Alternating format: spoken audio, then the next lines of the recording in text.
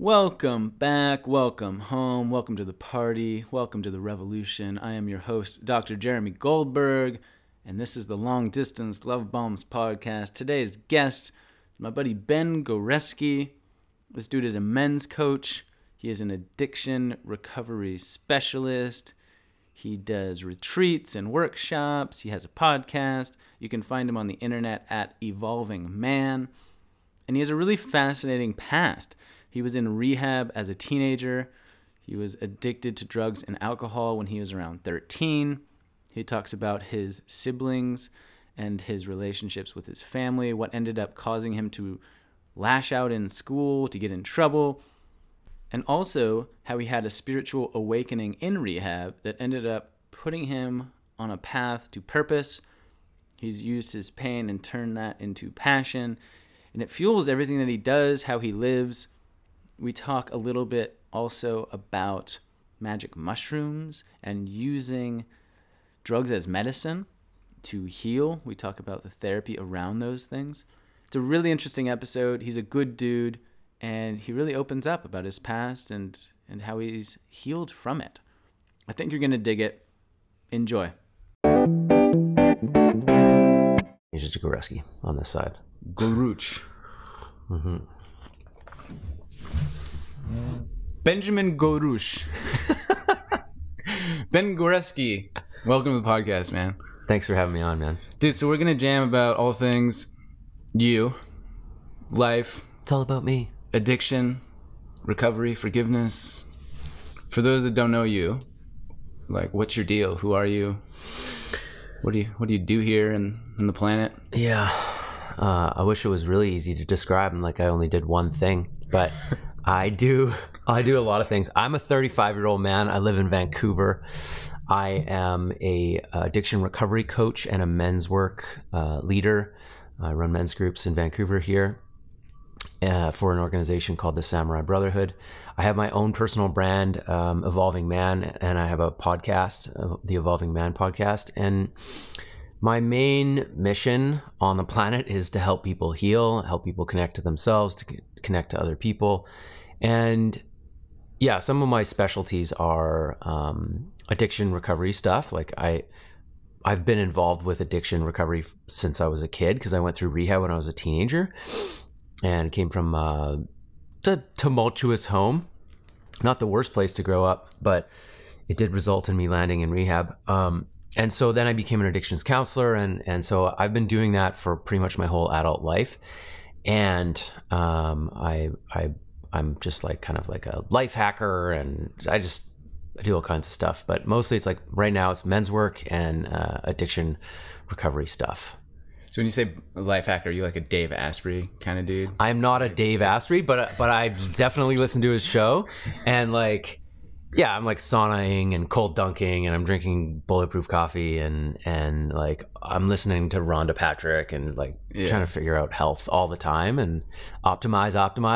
And so I guess for those that don't know who Dave Asprey is, maybe what does that mean, optimize or experimentation? Or okay, so Dave Asprey is this guy he actually lives over on Vancouver Island, and he I'd say he's 10 years older than us. And he got involved in the online space pretty early and made some money there. But he was very unhealthy. Like he was like 300 pounds, and he went down this rabbit hole doing research, trying to figure out how to lose the weight and get healthy. And he did a very intense fasting regimen where he basically ate no food and took a certain number of supplements to make sure that his body stayed healthy. And he lost all this weight and he got healthy, and he just kept going down that rabbit hole and finding what wasn't being talked about in health, and started talking about it, started going on podcasts, and he went on Joe Rogan, and he created this, he had a massive issue with mold actually, where he had to be taken out of his house, and like the hazmat suits went into his house and cleaned it out. no shit. And he was super messed up for a while, and he would react to mold everywhere. And he started to notice that there was mold in foods like peanuts and coffee and certain places. And so he started researching that and unearthing that for people. and he created a coffee that he claims to be mold free. And so, yeah, he's like a Tim Ferriss type who's just like always looking for what the next edge is. And he's not a doctor, neither is Tim Ferriss, but these guys are just like, they're very well read. Yeah, they read the studies, they read the science, and then they just go play on their bodies. Yeah, I love them, and I love that. I idolize them. I just like, I like that way of living, and the idea that like, oh, I'm not an expert, so like I guess I don't know anything. Like they take the opposite approach. They're like, well, I'm just gonna like figure it out. It's 2019. Like somewhat to the extreme as well. Like Tim Ferriss flew to Africa and had a chunk of muscle taken out of his thigh. Yeah. So they could analyze his fibers. And my girlfriend's reading Dave Asprey's new book. And we were in bed maybe like a day or two, and she starts giggling. I'm like, what are you laughing at? And she said that he took stem cells and injected them into his penis. Oh, yeah. To try to, I didn't get the full story, but it made it 15% bigger, and his sex life was better. Yeah. So this is the kind of stuff that he does. Yeah. That's a bit of an extreme way to live, most would say. But like the day-to-day stuff about cold showers, coffees, what you ingest, how you think, etc., is super powerful. Yeah, and it's like all these guys start revolutions. Yeah. You know, like there's millions of people drinking the bulletproof style of coffee, and I guess 10 years from now there's going to be millions of people injecting stem cells into their penises. I mean, we need to start a business. I'm thinking about it right now. What would that feel like? And not good. His partner did it in her clitoris. Wow. Yeah. Why not, hey? So, like if you're a biohacker. Like let's partners who inject cells in their junk together stay together. Right? That's your next Instagram meme. Yeah. Okay, hang on. So back on track. You said you were in rehab as a teenager.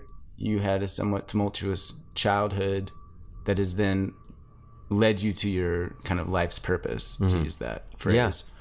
Yeah. How did that happen? Or talk to me about that experience.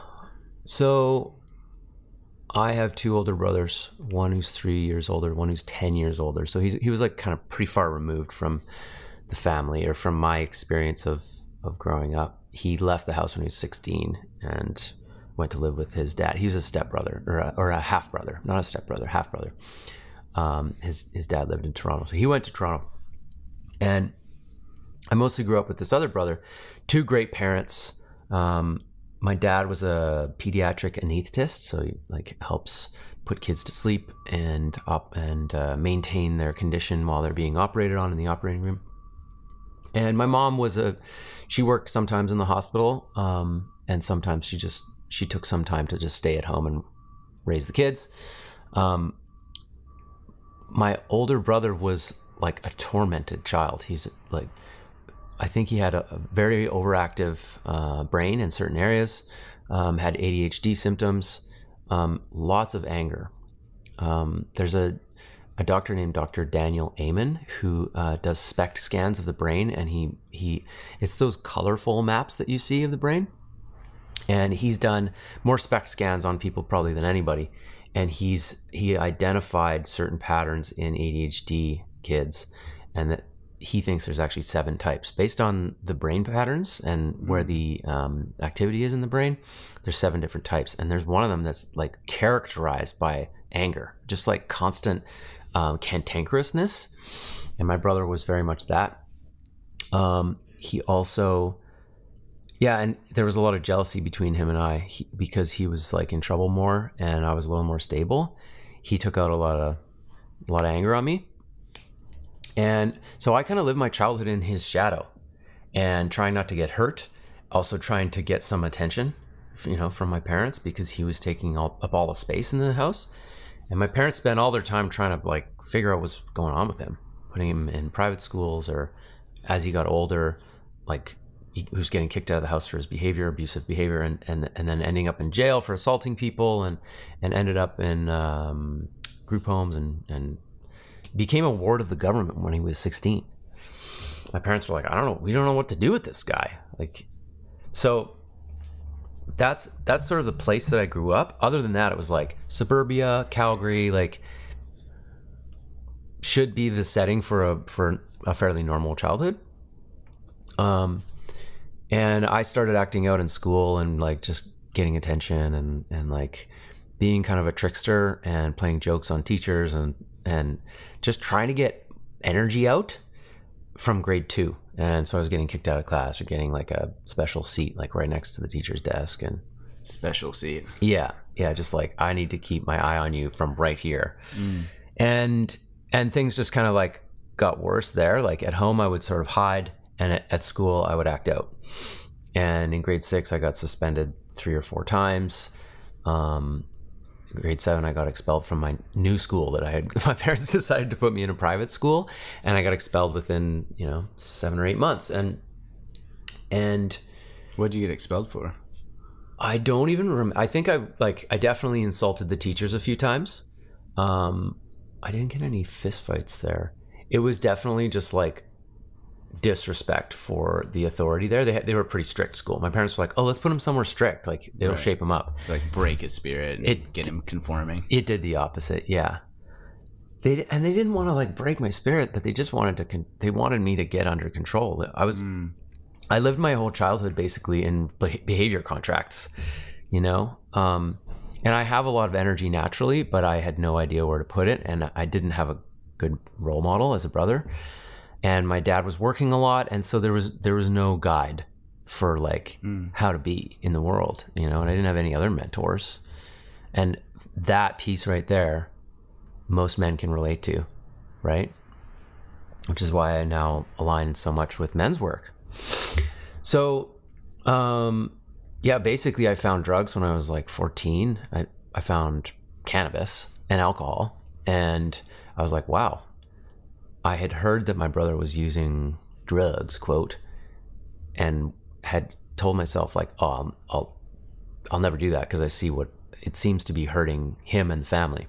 But then I tried them and I was like, oh, wow, this takes away like this feeling of not okayness that I have all the time. And at the time, were you recognizing it as a feeling of not okayness, or were you just like a punk kid who was... Yeah, no, it's like at that age, like you don't know what's happening inside you. Right. So it was like, I didn't have that story like, oh, okay, this takes away my pain, so I'm going to use it. But I had the story of, I'm going to do this every day. I had that. I remember that. Like, this is fun and different. And yeah. I feel good now. Right. I did have that. So, yeah, then I just, used cannabis every day and alcohol every day. And cannabis especially has this way of like, for some people, for me, of like bringing up, like if you have shame, it like kind of brings it up more. Or social anxiety, it brings it up more. And so like I was smoking pot to escape, and then it made me so clumsy and klutzy and like not good with words. And so it kind of like made me more of a loser in school, right? Like it turned me into like a dumb, insecure pothead. And I saw that in myself. And so like I started to build shame about where I was at. And but then I would just smoke more to escape, and it really didn't work. It's just like a classic cycle, right? Yeah. I feel bad, so I do this thing to feel good, but when I do that thing, it makes me feel worse. Yeah. So then I do it more. Yep. Lather, rinse, repeat. Yep. And it happens with sex, it happens with masturbation, it happens with video games, sitting on the couch doing nothing. Like I think a lot of people can probably relate to that. Like any kind of distraction or escapism, right? That helps you to not feel the things that you are feeling. Yeah. So my brother ends up in rehab, in this like intense rehab center that they're like, hey, we're the last house on the block. Like, don't bring your kid here unless you're absolutely hopeless, because it's a residential treatment center and we're taking your kid for a year. Oh, shit. So he gets signed into this place when he's 17 and turns 18 in there. And so then their eye is on me because I'm living in the home. And who's that? The treatment center staff. Like your next kind of thing? Or? Yeah, well, yeah, because in this place, one of the ways that they cut costs, like most treatment centers, like if you want to go to Edgewood on Vancouver Island, it's a great treatment center, but it's like $400 a day at least. Oh. Yeah. So a month of rehab is very expensive.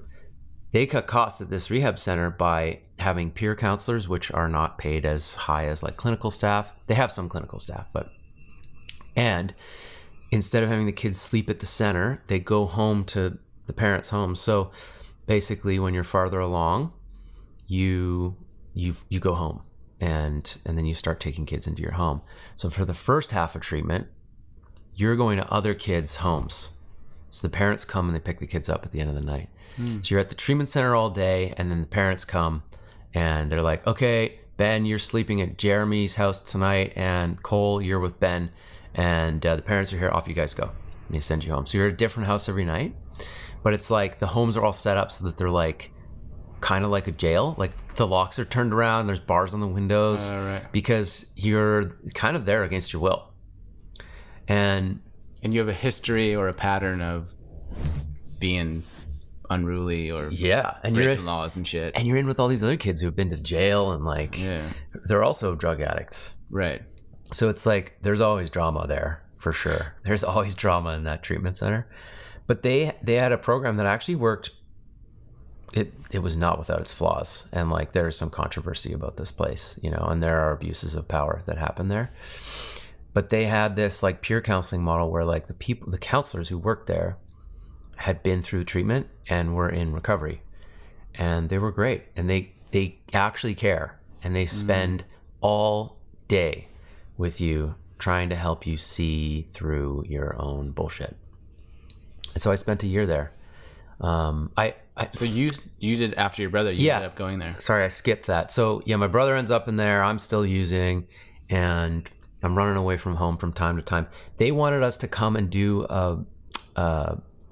like I was a sibling at the time, and they were like, we're going to do a group family therapy session on New Year's Eve 2000. And I was like, I'm not going to that. Like, I'm 15 and I'm partying. Right. Like, this is the millennium, guys. This is the biggest party of your life to that point. Yeah.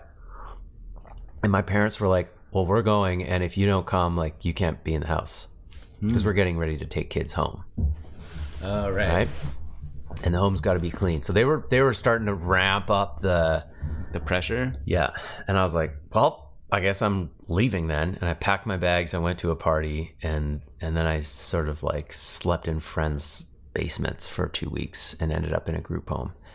And then when I wanted to come home, I was like, parents, I want to come home now. They were like, you got to go for an assessment at ARC to see if you're an addict. And I was like, no problem.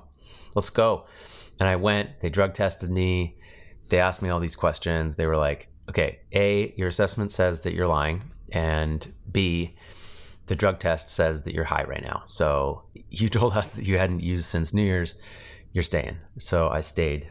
And I was not like... At the time, did you think like, I'm totally going to pass this. They can't tell that I'm lying. Yeah. You just were just that so cocky, in denial. Punk kid. Yeah. I'll just show up high. It's not a big deal. Stupid. Yeah. So... yeah, I'd been used to just saying, just giving my finger to the system for my whole life, And now the system's like, hey, bro, check out these facts. Yeah, we're in charge now. Yeah. You're not going anywhere. You're not going anywhere. So that would have been confronting. They make you strip and you take a shower and like you have to use this stuff called Nix to clean lice out of your hair so you don't bring it in. And it's kind of like a jail in the middle of the city. And of all the guys in there, like I was certainly not the worst. Like there was people in there who were like 17, 18, 19 and like smoking crack, stealing cars and injecting heroin, And so how did it feel to be around those kind of people? Well, there was a part of me that wanted to like go back out and like use a whole bunch more so that I could like match up with them, And they would make fun of me. They'd be like, you smoked pot twice and ended up in rehab,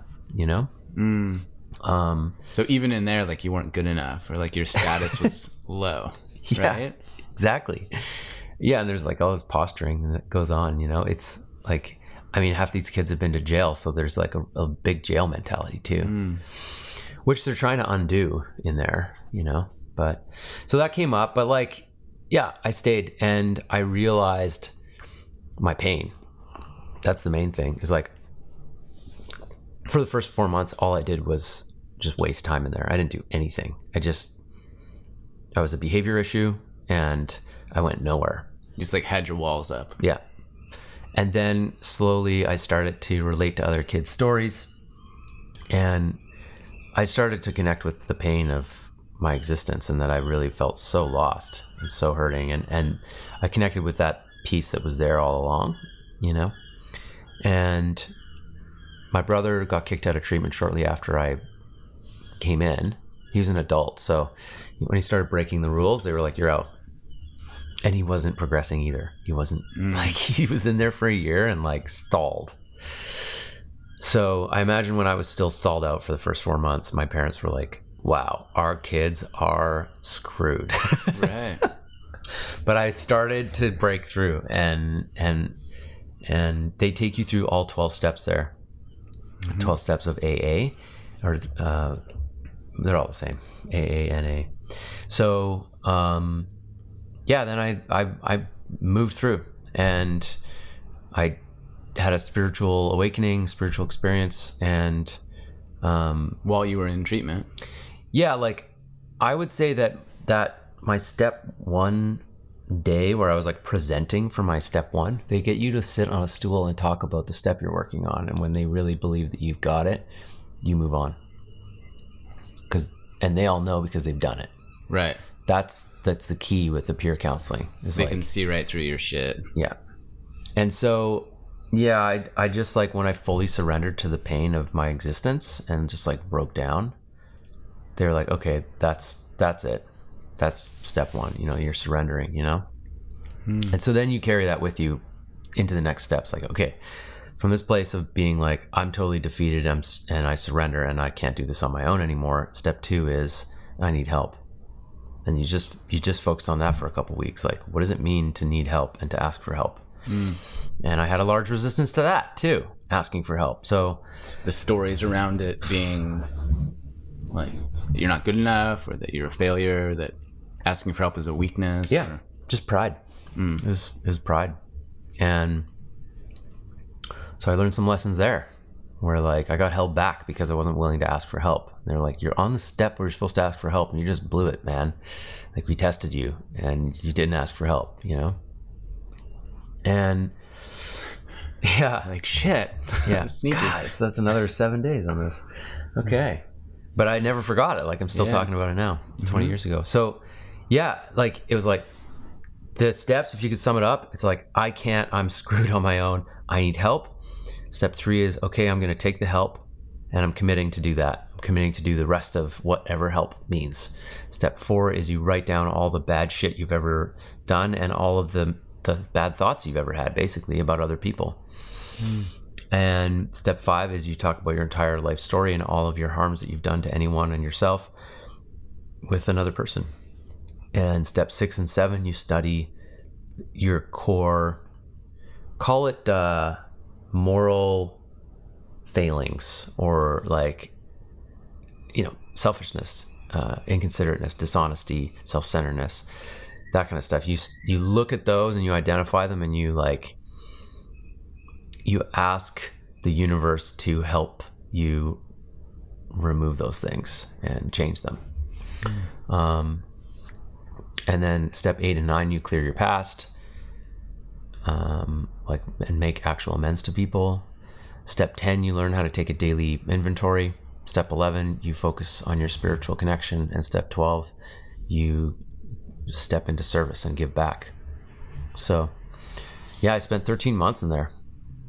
And then I got out. I finished high school, which was difficult because they had counted that year against me in school, in treatment. So I lost a year. So I had like a year and a half to do all my core subjects. But I did it. I not without issue though. Like, I still was struggling to live life on life's terms. I was still a teenager, and like, I was also labeled as a troubled kid in school. So I had to go to these like special classes. Imagine, did all your peers know that, like, oh, there's Ben Goresky, he went to rehab, the bad kid or whatever? Yeah, they knew stigma or energy. They knew I had went to rehab, but there wasn't too much of a deal about it. Yeah, it was not too bad. I think the kids at that school were pretty accepting, and like I did join like halfway through a grade, and so it was like hard to get in there with certain people, but I was used to that. I'd done that multiple times with multiple other schools. Right. And I did sort of like, I was a behavioral idiot sometimes in class. So I got kicked out of class once, and then the principal called my mom in. I walk into the principal's office, my mom's sitting there, and he's like, "You got kicked out of class. I'm suspending you for 3 days." And I flipped out on him, and he suspended me for 5 days. Why did you flip out? I was so mad that he was suspending me for like a tiny thing in class where like these other kids were like equally as rambunctious, but I was like labeled as a troublemaker, so they were like gonna make an example out of me, or like they're gonna cut me off earlier. They noticed me, right? And I was pissed that I was like the chosen one. Was it an act on his part to kind of stop you from going down that slippery slope, so to speak? Yeah. Of, like, hey, you did that minor thing, so we need to drop the boom so that you don't go down that path again? Yeah, he was just dropping the hammer and trying to do what he could to Like save you or whatever. Yeah, prevent the backward slide. You know, he knew I'd been to rehab, so he was like, okay, I gotta be vigilant with this guy. But at the time, you're just like, fuck you, man. This is bullshit. I was mad at my mom too. I gave my mom the finger and told her to fuck off after that. So that was a rough point, and I had a number of other rough points, but I got through school and I upgraded, and I went and worked at that treatment center as a peer counselor, and I did that for 4 years. Wow. And that's when I realized I liked carrying the message, so to speak. And that wasn't without issue either. Like, I almost got fired twice there. I got in a fist fight with my supervisor, and the boss of the treatment center broke up the fist fight in the office, like in the team office. And another time, like one of the clinical counselors basically made a decision to, one of the staff, her aunt had just died, and the clinical counselor said like, hey, you should come in so that we can support you here, because it was a very supportive environment. And I felt like she was using her power incorrectly and not giving the woman, the option not to come to work and to go be with her family. And the truth is, those types of things were murky there, because like she had been this girl's counselor, and now she was a woman working there as an employee. And sometimes the clinical staff would treat the peer counselors like they were still in treatment rather than like paid employees. Right. So anyhow, regardless of whether it was right or wrong, I was like, this is wrong. I'm going to be a hero and stand up for her. And I like pretty much started a mutiny on the staff team. And I can't believe they didn't fire me. So that's like my style, you know. Just like, I'm kind of a firecracker and I get in trouble like that. But there's also, I think, an intellect to that, right? I mean, you're a smart dude. Manipulation, I think, requires intelligence. You know what I mean? And to strategize and all of that, and so it's almost like an underlying compliment to yourself. Like, people that start mutinies, like, they're smart. Like, and they know what's going on. They can judge people. They can poke buttons. They can tease out strategies and whatnot. Yeah, and I think that the leader in me was emerging while I was working there, but I was still very young, and I didn't know. When the leader in you is emerging, but you're not really willing to like hold it and like take responsibility for it, you cause shit in the world, and you don't see it coming. You don't own it. So that's kind of what was going on. And I did learn some lessons there where I was like, oh wow, I got people really riled up, and like, I need to be careful of how I do that in my life. And also, this is like a gift that if I embrace it fully, like I can really do some things in the world. So yeah, that was one of many lessons of learning how to be. Yeah. Yeah. And so when you said earlier that you had a spiritual awakening inside of rehab, was there a defining moment or experience, or was it more like a slow burn to understanding and awareness? Yeah, the awakening is more of a slow burn. At least this is how they describe it. In the back of the AA book, they call it the Big Book, they distinguish between what a spiritual experience is versus an awakening. Like an experience is like you feel a connection to spirit in that moment. Like, you know, you take mushrooms, you're going to have a spiritual experience probably, or ayahuasca. Or this experience of Satori, or a Kundalini awakening. Like those are spiritual experiences. But the awakening is more of like, yeah, it's like a slow burn.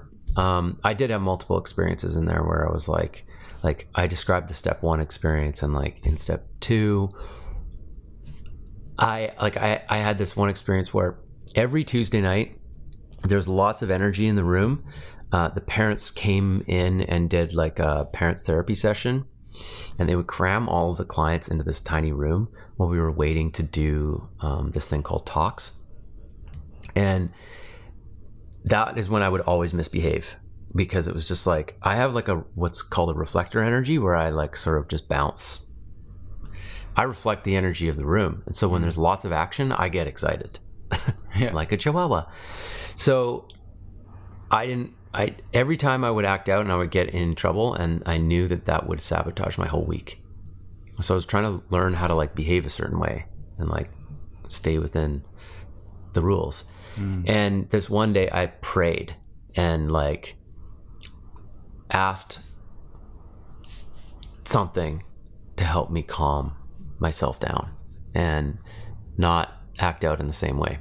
And at that moment, this like calm washed over me, and I did not act out. And I was like, what? And that was my first experience of like asking for something to be given to me, and then it just like happening in my body. And I was like, okay, there's something to this thing, you know? I wasn't just like, oh, there's a God and he just gave me calm. But I was like, if you ask, sometimes you shall receive. Not always, but like there's some kind of exchange going on here. And so that was part of the spiritual awakening as well. It's almost like a recognition of an additional trait of power or something, like a different kind of power.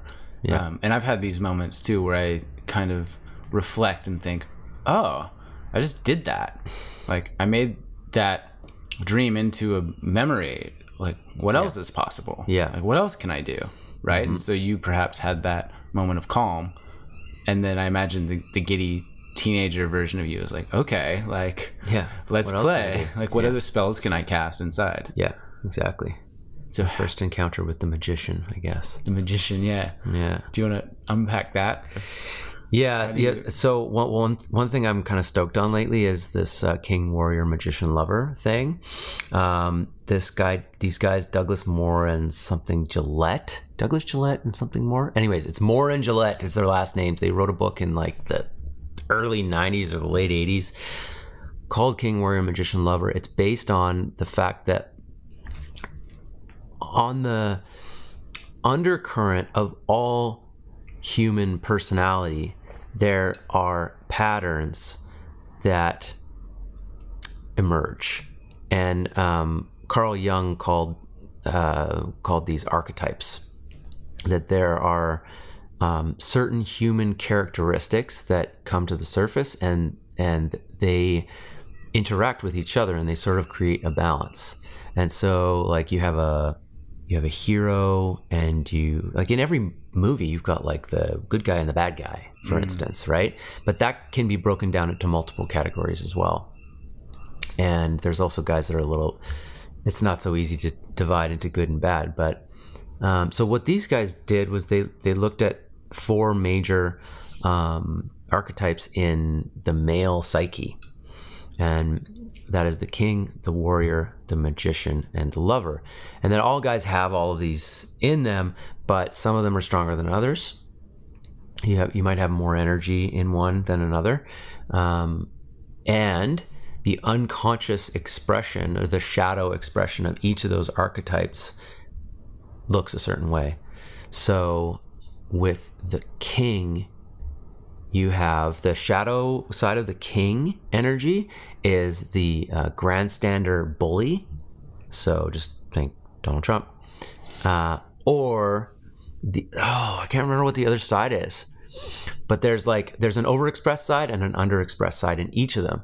And so like when I said magician, it's like using power for good or evil in a very simplistic way. Is that right? Yeah, like the magician in you is the magician in a man is the man who understands the chess game of life and is it's almost like the intellectual and the guy who likes to see how all the pieces work in the world and studies the deeper layers of that. So even like shamanism even fits into the magician. So we see the magician in movies. What's his name in Lord of the Rings?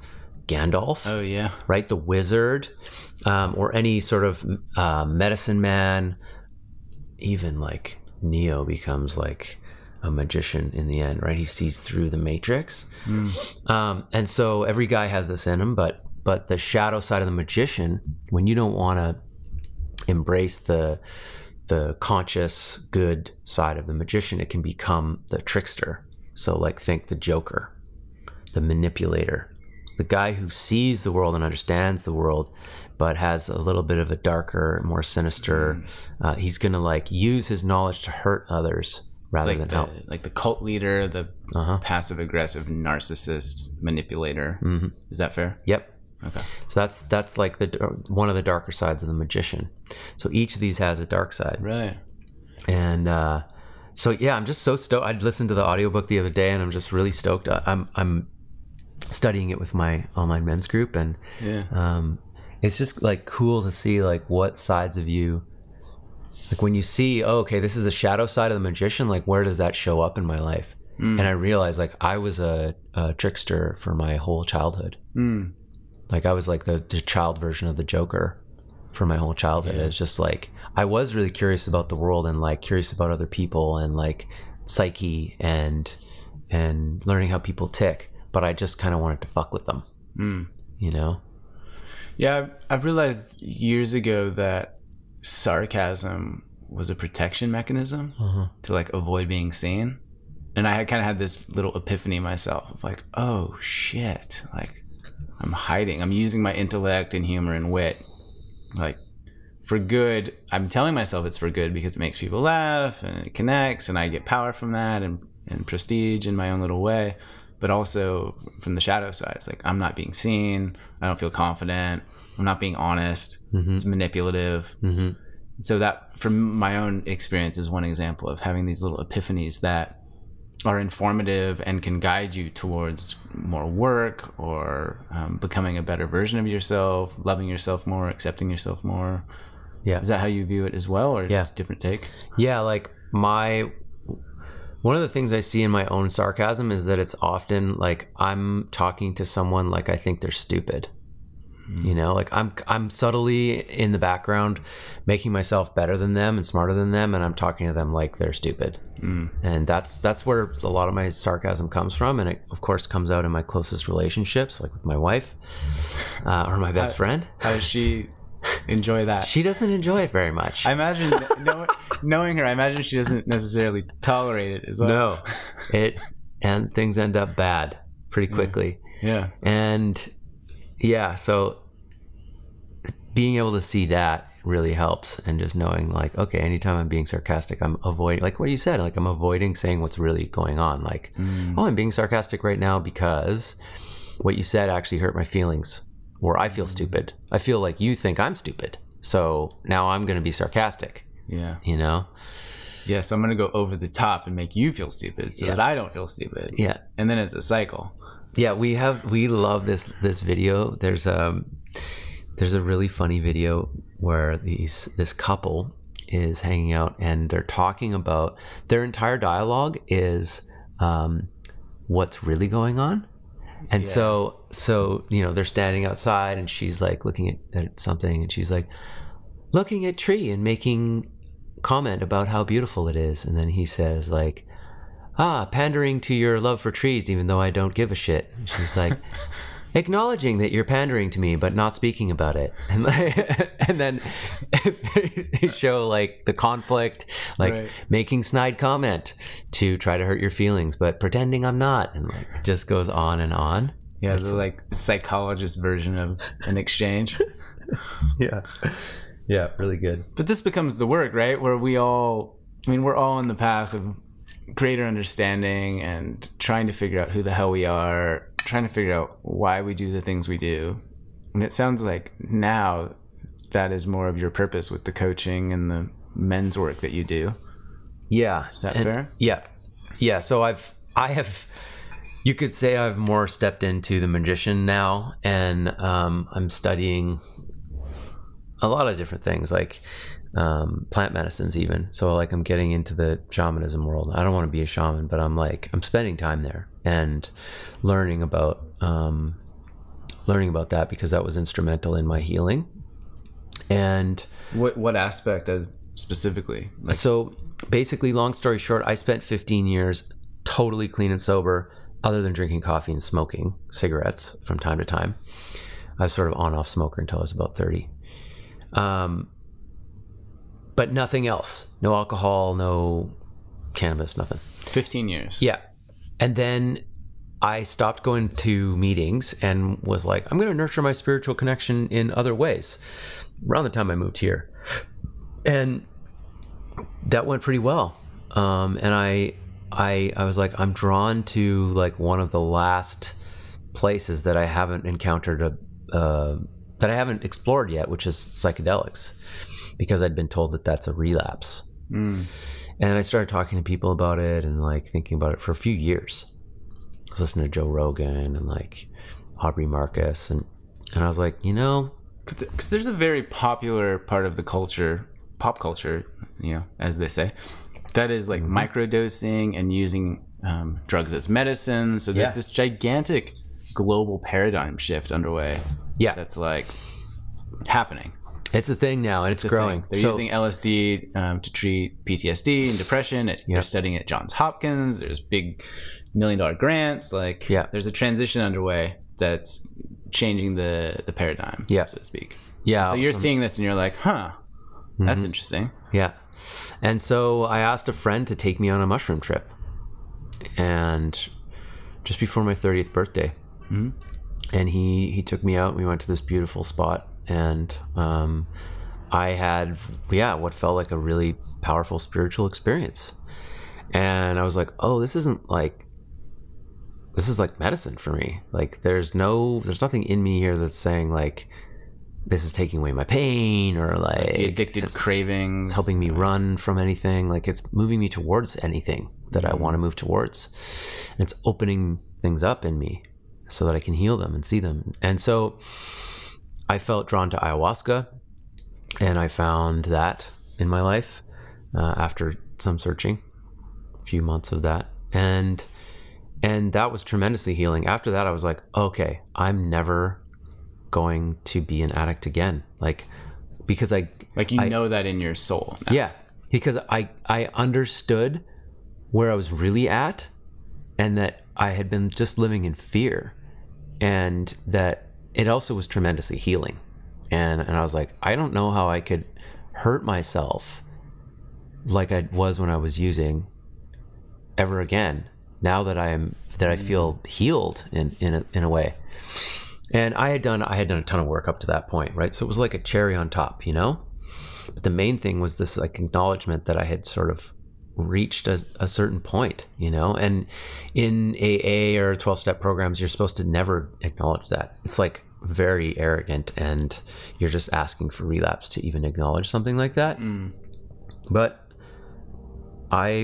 that's where I was at. And I think the reason they do that is perhaps because oftentimes, and I'm projecting my own ideas here and my own life experiences, but oftentimes the ego is like, no, I'm good. Yeah, exactly. I'm ready. I'm done. And so for the vast majority of people, it's like, no, you're not. Yeah. That's a story. You're not actually in your bones and your soul ready. Stay humble. Whereas I feel like you're like, no, like I'm really ready. Yeah, there's a place that's the thing. It's an attempt at making someone stay humble, and it's very good. You should stay humble, but there is a way to go to this, like, I am never going back. And I'm humble about that. And to be humble. Yeah, exactly. But that's the trick. Like, that's like the PhD level of self-awareness in a way, right? Yeah. Yeah. So, yes, and I knew Gabor Mate was working with this stuff too. Yeah. And I had been following him for a while already. And so after I did that, I was like, okay, I get it. I get why this guy's doing this. So from there, I've participated in these ceremonies from time to time. For the last Vancouver, like 5 years, in like a medical setting, or in this area, in a ceremonial setting, okay. Which is like still questionable legally. So let's just say I was in another country, okay? Yeah. I did go to Peru actually. I went to Peru a couple of years ago and went down in the jungle for three weeks for a deep study. Yeah. But I think sorry to interrupt, but I think we should provide the necessary asterisk / caveat around these medicines, that they're extremely powerful. It's not a party drug. They're not for everybody. Yeah, man. Don't do them unless you're 1,000,000% called to do them. Telling my own story here, people. Yeah, what would you add to that? Because I've talked to some people that have done ayahuasca journeys and experiences, and their takeaway is like, oh, I actually don't need to do any more chemicals ever because I'm fully equipped and I have everything I need and I love myself. Yeah, like, that's a pretty good takeaway. Yeah. I mean, right? But like, we have a culture of like dabblers right now. There's a lot of dabbling going on. People just like want to try stuff, and it's the cool thing to do now, I feel. Yeah, we have a commodified culture, and people just like, they just roll into things with no knowledge of how to do it, no prep. And actually, what I really like about the ayahuasca thing is you're just asking for trouble if you just walk in there blind and take some. You need to prepare your body and your diet for three days at least beforehand, and eat very clean. And that diet in itself is a huge sacrifice. On top of that, it's almost never cheap to do. So there's this barrier to entry, and so that's a good thing. But on top of that, like, people need to know that it's no joke, and that it's definitely the most intense thing I've ever done. And so, it needs to be approached with caution for sure. And that's why I took 2 years to think about doing it initially.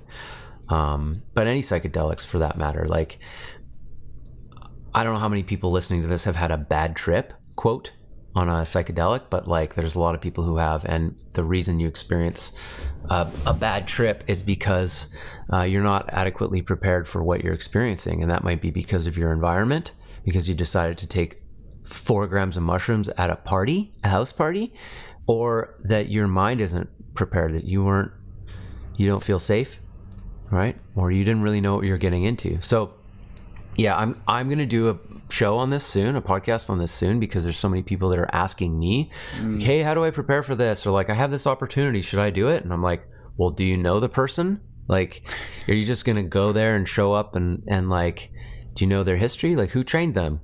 And why are you doing it? Yeah. Like, do you feel called to do it? Yeah. It doesn't matter what I think. So this stuff's like, it's all very important. And so as I've moved through that journey, I've realized like, okay, I can actually integrate this stuff with my addiction coaching work.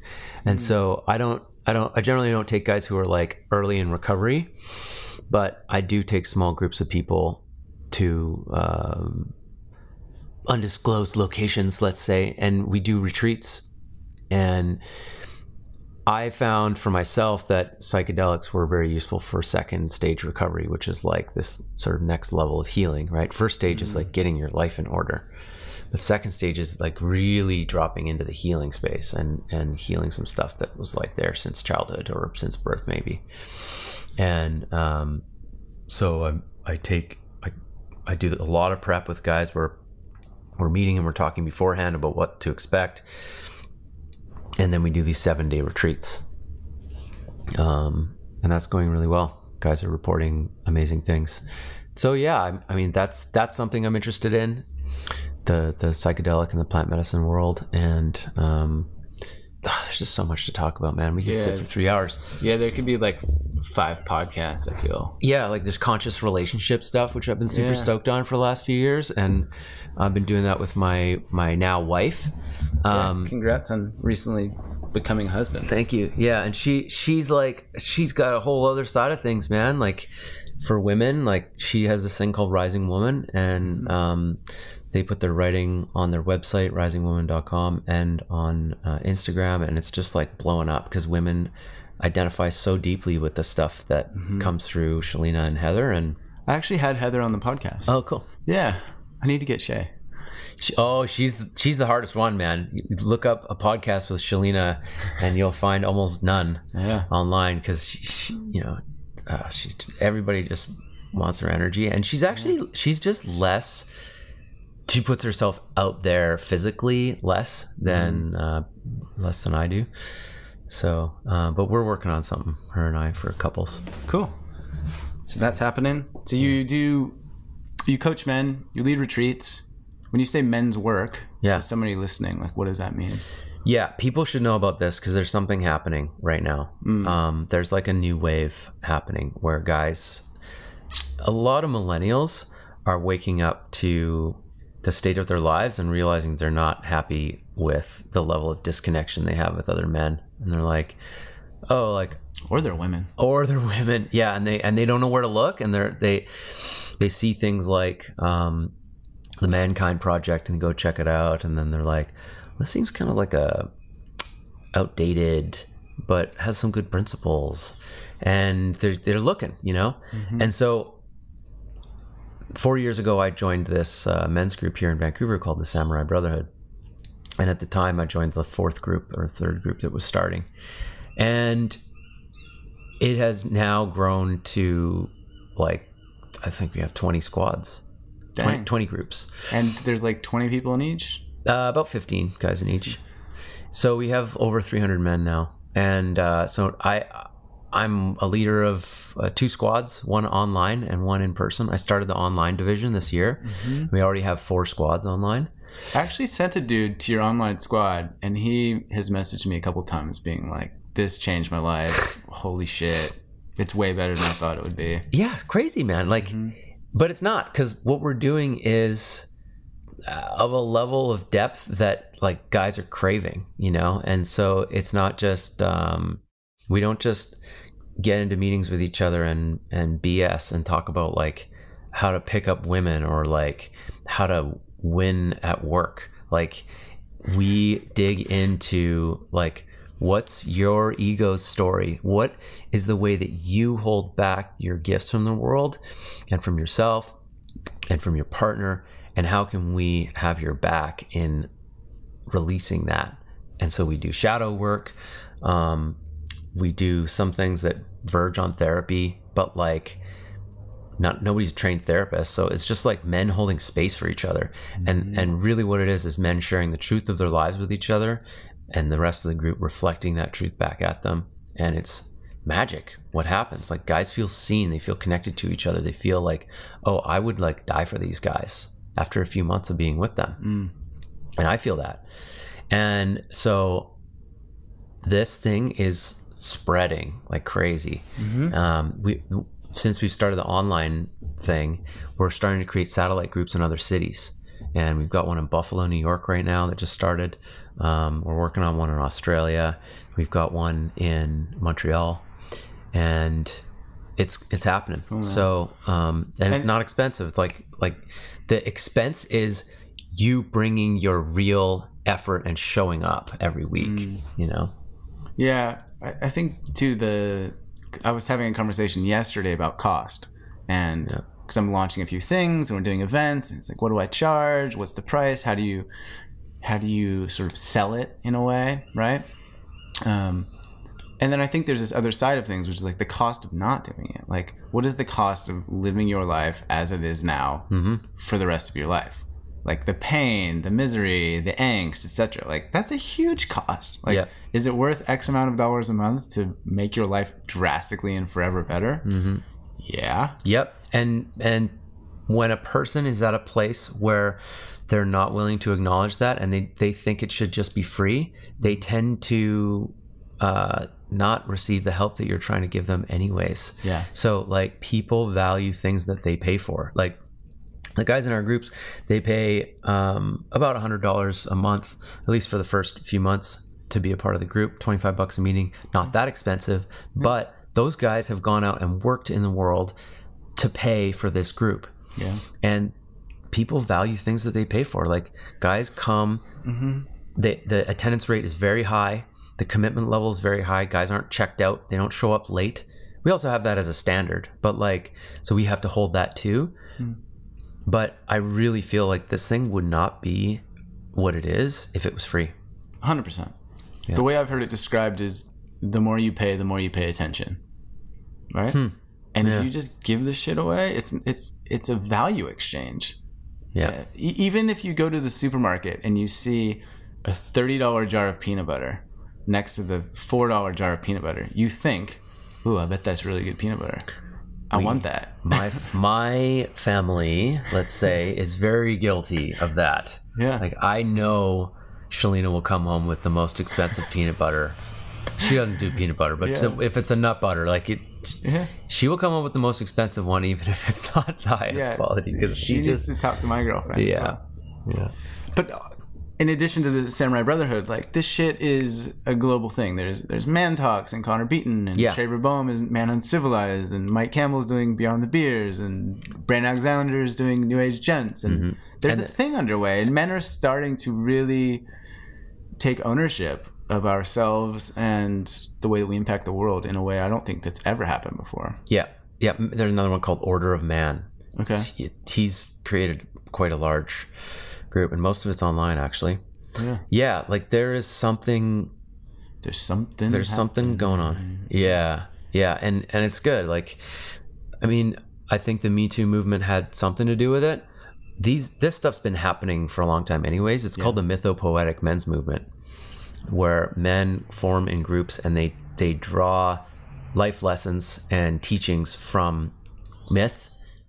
It really started with this book Iron John, which I think was like in the 80s. This Robert Bly wrote Iron John. It's about a man encountering a beast in the forest, or a boy encountering a beast in the forest that then takes him to become a man. And it doesn't turn him into a beast, but like a boy has to encounter his beast in order to really step into manhood. And there's like some really cool lessons in that book. And there's a ton of other myths, obviously, that are very useful for men. And so that grew in the 80s big time. There was like the Sterling men's movement. There was like a few hundred just in the city. But there's some kind of resurgence happening now where it's like next level. Yeah. The new generation of guys who want real connection. And I mean, there's a lot of nice guys that realize like, oh, like being nice isn't working for me. And it's some kind of like weird behavior where I want mommy's love. And so I'm like being super nice to women, but like women aren't telling me that's what they want. Yeah. I'm like the nicest guy that I know. And I'm also miserable. Yeah. Right. Like something's wrong. And stepping into a men's circle and like starting to untie some of those dysfunctional patterns and like find your edge in a way where you're not like hurting the world, you're actually bringing more to it. You know, guys are just hungry for that right now. Yeah, it's a good way to phrase it, actually. And it's just directing energy and giving purpose and power in a way that's healthy and viable and sustainable for all of us in the long term. I think it's really great what you guys are doing out there. Yeah, thanks, man. Yeah, recommended reading for the men's movement, The Way of the Conscious Warrior, which was written by the guy who started Samurai Brotherhood, P.T. Mistelberger. He just wrote that book. He basically wrote it for us. He was like, okay, I've got 300 men now, so I'm going to write these guys a book. Yeah. And it's awesome. Robert Bly's Iron John and No More Mr. Nice Guy by Robert Glover. Yeah, game changer. Yeah. This was so good, man. Anything else you want to add to someone listening? Final words of wisdom? Where can they find you, first of all? Yeah, I have a website, evolvingman.ca. I have Instagram at evolvingman. Those are my main two portals. Oh, and I've got the podcast, Evolving Man Podcast, which is available everywhere. And yeah, no, man, I really enjoyed our conversation. And yeah, if any of those things interest people that we've mentioned along the way, then people know where to find me. There's lots going on.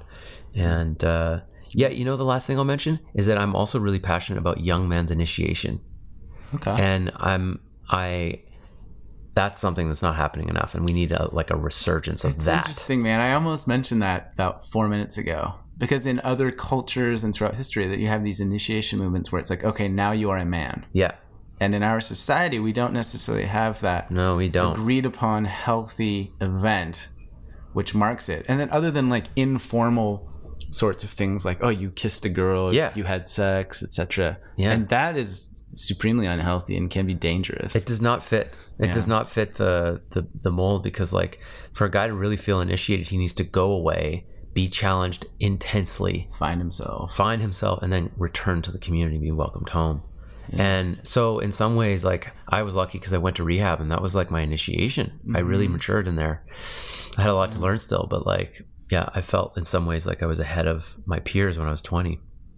But there are, yeah, I just want to put that bug in people's ears. Like there are initiation things that are happening for young men in certain places. Like I know of one in California called the Young Men's Ultimate Weekend, and it happens once in August per year.